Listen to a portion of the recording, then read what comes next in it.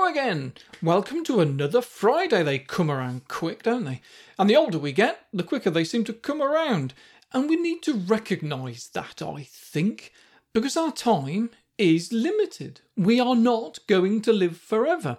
And we need to learn to be okay with that.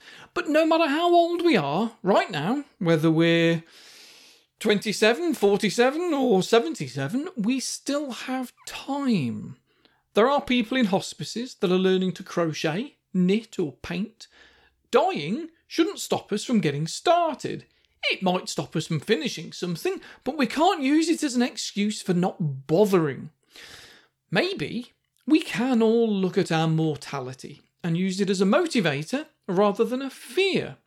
I speak to a lot of people who develop depression over what they say is their lack of fulfilment in life. And one of two things often needs to change. Either they need to make a plan to fulfill their needs, or they need to lower the bar. We don't all need to have written a musical or a book or something in order to think that we've achieved something in life. We can be fulfilled on achieving nothing, if that's what we set out to do, and that's okay. But if there is something that you want to do, and you aren't feeling fulfilled because of it, then what are you going to do about it? Because control over your life is internal, not external. It's nobody else's fault if you don't achieve what you set out to achieve if you set your own goals. So, either set different goals that are more in line with reality, or keep your goals and set a plan of action to make it happen. Either way, you're in control of that. If you ever find yourself thinking or even saying, if it wasn't for them, I'd have done something with my life or something like that, then you need to recognise that that's what we call a victim mentality that you've accidentally fallen into for some reason. You need to recognise it so that you can catch yourself and tell yourself that nothing is anyone else's responsibility.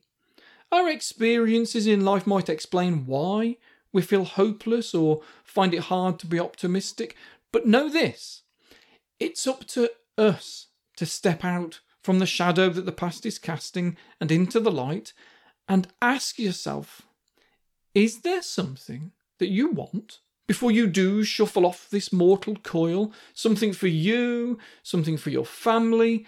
Is there somewhere you'd have wanted to go? Something you'd have wanted to experience?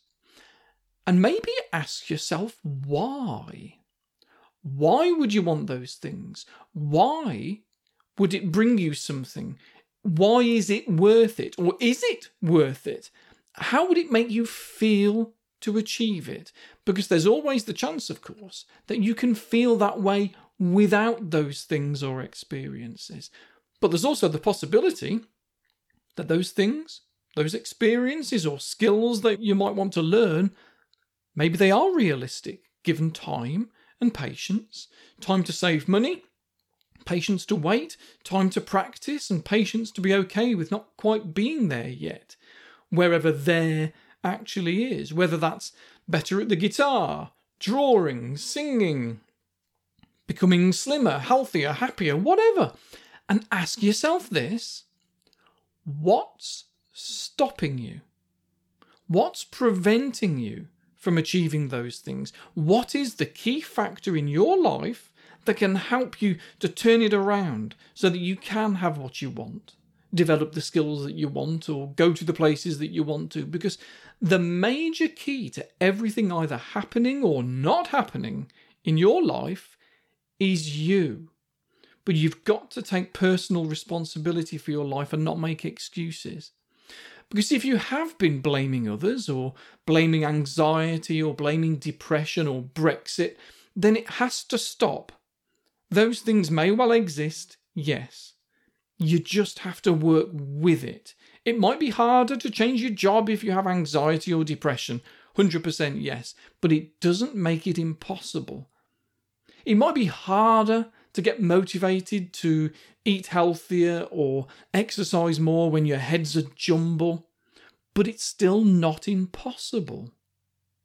For your life to change, you might have to change. And once you realise that you're the one that's in charge there and that there is no one else to do it for you anymore, then you can make a plan. So, go do that if you have to.